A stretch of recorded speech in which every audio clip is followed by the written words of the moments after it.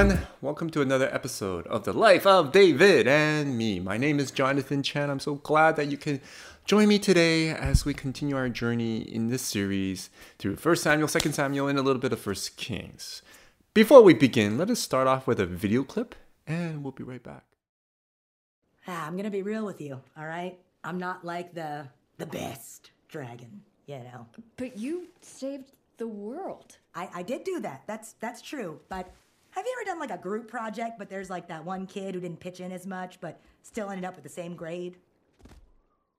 Merriam-Webster, the dictionary, defines free rider as this: a person who obtains a benefit at another's expense or without the usual cost or effort. We all have experienced a free rider in our lives, have we not? So, how should a Christian respond to a possible free rider? Or should a Christian even use the term free rider on anyone? That's what we'll be talking about today as we continue our Life of David and Me series with chapter 30 of 1 Samuel. So let's begin with the problem. Verse 1.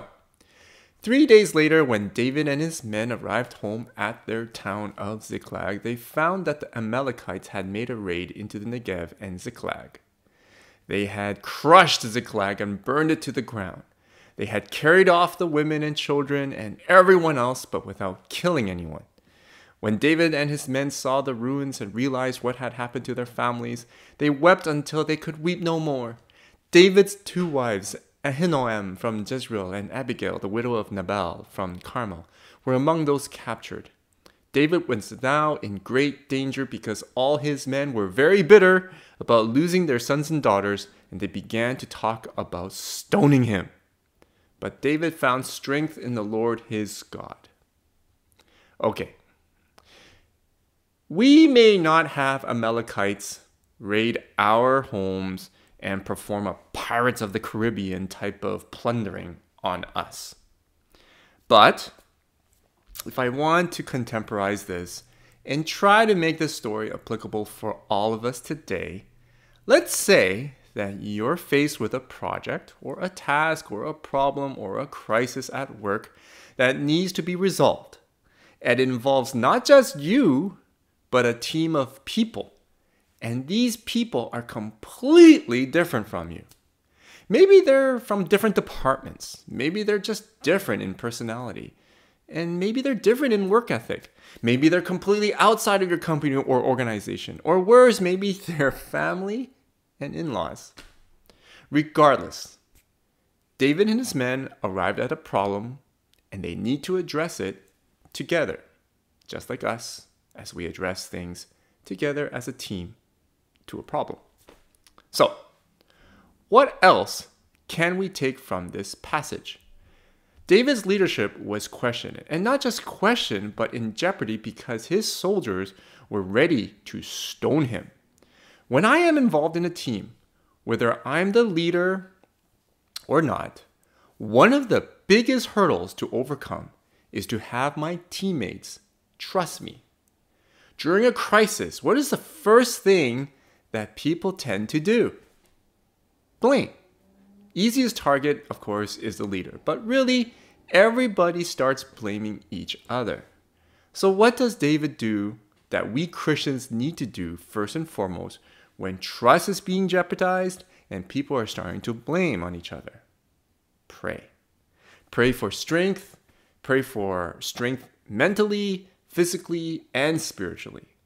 I don't know what David prayed because I wasn't there, but for me, I would definitely pray for patience, a kind and generous heart, wisdom and empathy, and lower down my temper. For me, those are the important building blocks of gaining trust from my team. Then, in the same prayer, we see God's guidance for David. In verse 7, then he said to Abiathar the priest, "Bring me the ephod." So Abiathar brought it. Then David asked the Lord, "Should I chase after this band of raiders? Will I catch them?" And the Lord told him, "Yes, go after them. You will surely recover everything that was taken from you."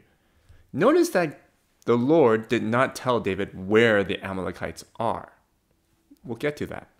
So David and his 600 men set out, and they came to the brook Besor. In previous chapters, we wondered if David's current predicament, it was due to him allying with the Philistines, and whether allying with the Philistines was actually guided by God, or did God make the best of David's pragmatic choices so that he could continue to keep his promise with David. Either way, finally David, at this juncture, is again returning to God and seeking his guidance through prayer. So, after seeking God's guidance, he suits up all 600 men and starts off in a general location without really knowing where to go exactly. And this causes some consequences. In verse 10, but 200 of the men were too exhausted to cross the brook. So David continued the pursuit with 400 men, searching and hunting day and night. And not to mention, the same 600 men just came off a military campaign, right? These guys were freakishly tired. Now, 200 of David's men were completely exhausted and couldn't go any further. They might have had injuries sustained from the previous military campaign. Who knows? But they were exhausted and couldn't continue on. So David let them stay at the brook to take care of the supplies, while the rest of the 400 continued on. Verse 11. Along the way, they found an Egyptian man in a field and brought him to David. They gave him some bread to eat and water to drink. They also gave him part of a fig cake and 2 clusters of raisins, for he hadn't had anything to eat or drink for 3 days and nights. Before long, his strength returned. Let's ask ourselves this question. Who are David's men? We know that they're Israelites, but who are they with regards to the type of people they are? Misfits, outcasts, poor, they were heavily in debt, socially awkward, basically people that you wouldn't find in a normal context. So it's not a surprise that David and his men welcomed the near-dead Egyptian man into their company and cared for him. This detail in this story plays a very important role in this entire whole story. But just to make a notable point, God's people at this moment were not just any Israelite. God's people at this moment were David and his men. A bunch of misfits, rejects, and outcasts. They were not wealthy people. They were not even middle-class people. They were not well-dressed or even clean for that matter. They were misfits. Just like Jesus calling misfits his disciples, David calls misfits into his company, God's company. All 600 misfits. That's something for all of us to remember today as a church. As a church, are we welcoming misfits into God's fellowship of believers? Or do we subconsciously or consciously filter out those who we do not like, or those who are just not like us? Or for people who we are uncomfortable to associate with, whether it be social class, personality, or even ethnicity. God's grace and love is for every human being. And here we see that in action through David and his men. Verse 13. To whom do you belong and where do you come from? David asked him. I am an Egyptian, the slave of an Amalekite, he replied. My master abandoned me 3 days ago because I was sick. We were on our way back from raiding the Kerethites in the Negev, the territory of Judah, and the land of Caleb, and we had just burned Ziklag. Ooh, this is the guy, eh? Will you lead me to this band of raiders? David asked. The young man replied, if you take an oath in God's name that you will not kill me or give me back to my master, then I will guide you to them. So he led David to them, and they found the Amalekites spread out across the fields, eating and drinking and dancing with joy because of the vast amount of plunder they had taken from the Philistines and the land of Judah. Technically, after saying that he was with the Amalekites. The Egyptians should have been dead. But David knew better, for this was the opportunity for him and his men to head the right direction towards the Amalekites. And fortunately for the Egyptian, David and his men were very similar to him and outcasts, so they promised him to protect him. The Egyptian led them directly to the Amalekites, who were literally punch drunk, partying and scattered across the fields. Just use your imagination on this one. Using David and his men's wives and children as entertainment. Again, use your imagination on this one. Let's move on to verse 17. David and his men rushed in among them and slaughtered them throughout that night and the entire next day until evening. None of the Amalekites escaped except 400 young men who fled on camels. David got back everything the Amalekites had taken, and he rescued his 2 wives. Nothing was missing, small or great, son or daughter, nor anything else that had been taken. David brought everything back. He also recovered all the flocks and herds, and his men drove them ahead of their other livestock. This plunder belongs to David, they said. What perfect timing, eh? To attack your enemies when they're drunk and half asleep. The military campaign was successful, and David and his men recovered everything. It's interesting that there were 400 Amalekites who escaped on camels, which meant that there were more of them than David and his men. So this entire story has God's providence written all over it, right? David and his men didn't know where to go to find the Amalekites until they found an Egyptian. And I must say, even though it's not written in scripture, I'm sure that God provided this Egyptian man for David, so that they could find these Amalekites.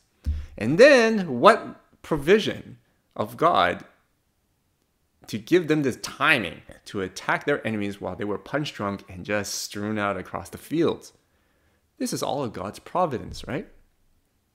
Let's move on to verse 21.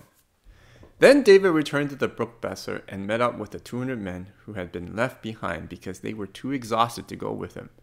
They went out to meet David and his men, and David greeted them joyfully. But some evil troublemakers among David's men said, "They didn't go with us, so they can't have any of the plunder we recovered. Give them their wives and children and tell them to be gone." Free riders! Why should they get their stuff back? David joyfully greeted the 200 men who stayed behind because they were taking care of the supplies. As he was greeting them, some of the 400 men who went on and fought with him against the Amalekites began judging the 200 as free riders because, hey, they shirked. They didn't come with us. They didn't do the same amount of work we put in. They felt that protecting the supplies did not deserve the same privileges as fighting the Amalekites. The effort was not equal in their eyes. These are the same men, though, who were misfits, outcasts, and those who didn't want them around. And now we see that they turned on their own company, accusing them of not putting out the effort. They accused their own company of free riding. What did David say then? Verse 23. But David said, "No, my brothers, don't be selfish with what the Lord has given us. He has kept us safe and helped us defeat the band of raiders that attacked us. Who will listen when you talk like this? We share and share alike those who go to battle and those who guard the equipment." From then on, David made this a decree and regulation for Israel, and it is still followed today. David saw everything they had belonged to God. Their victory over the Amalekites belonged to God because God enabled them to be victorious. If it wasn't for God providing the Egyptian man along the way, David and his men would still be wandering around the wilderness looking for the Amalekites. David saw everything belonged to God and given by God, and he reminded his men of who they were. They were outcasts, nobodies, poor, indebted, and when David received them, they experienced God's grace. Grace meaning receiving blessings that they didn't deserve. So then, David is asking them, why are you talking like this as if what you own is measured by effort? For it wasn't by effort, but by God's grace that we have all these things. Therefore, everyone, David says, in our company should have equal share of the God's blessing, for God intended it to show his grace to everyone. let's conclude. When I encounter a free rider, whether it be in my work, school, family, or even at play, I get angry, right? I did all the work and they get all the benefits. However, as a Christian, how should I approach this? I should approach this the same way as how a God approached me, with grace. Look, let's be honest. I did not die on the cross for my salvation, nor did any of you. We didn't earn our salvation based on our efforts and hard work. It was by God's grace that we were able to have access to salvation by believing in Jesus the Messiah. Therefore, when we encounter a free rider, we don't judge like David's men did. We show grace as David did. And one way is to not judge whether they are free riding or not. We can't use that word in any of our vocabulary because it doesn't matter. They're human, just like us, who God loves and wants to shower grace upon them. We might say, but wait, John, isn't that unfair? The free riders are getting the same rewards and accolades as me, yet they didn't put any effort. Or worse, because of their smooth talk, they get more rewards and accolades than me. True. It's definitely a shitty feeling when this happens. David's men, who went and fought the Amalekites, felt the same way. But David reminded his men, and also us, that ultimately, everything, the rewards, the accolades, the promotions, the careers, the salaries, the grades, the clients, the investments, the houses, the whatever, everything is given by God and belongs to God. And He is ultimately the one who will decide what is fair and what is not. God defines that word fairness. He shows grace to everyone, and He determines how this grace is shown to each of us. Let me say this again. God shows grace to everyone. He determines how this grace is shown to each of us. And He determines what is best for us. We are not to judge a supposed free rider, but to show love and grace while remembering that everything we have belongs to God. And what we have is what God has already determined is best for us. Amen.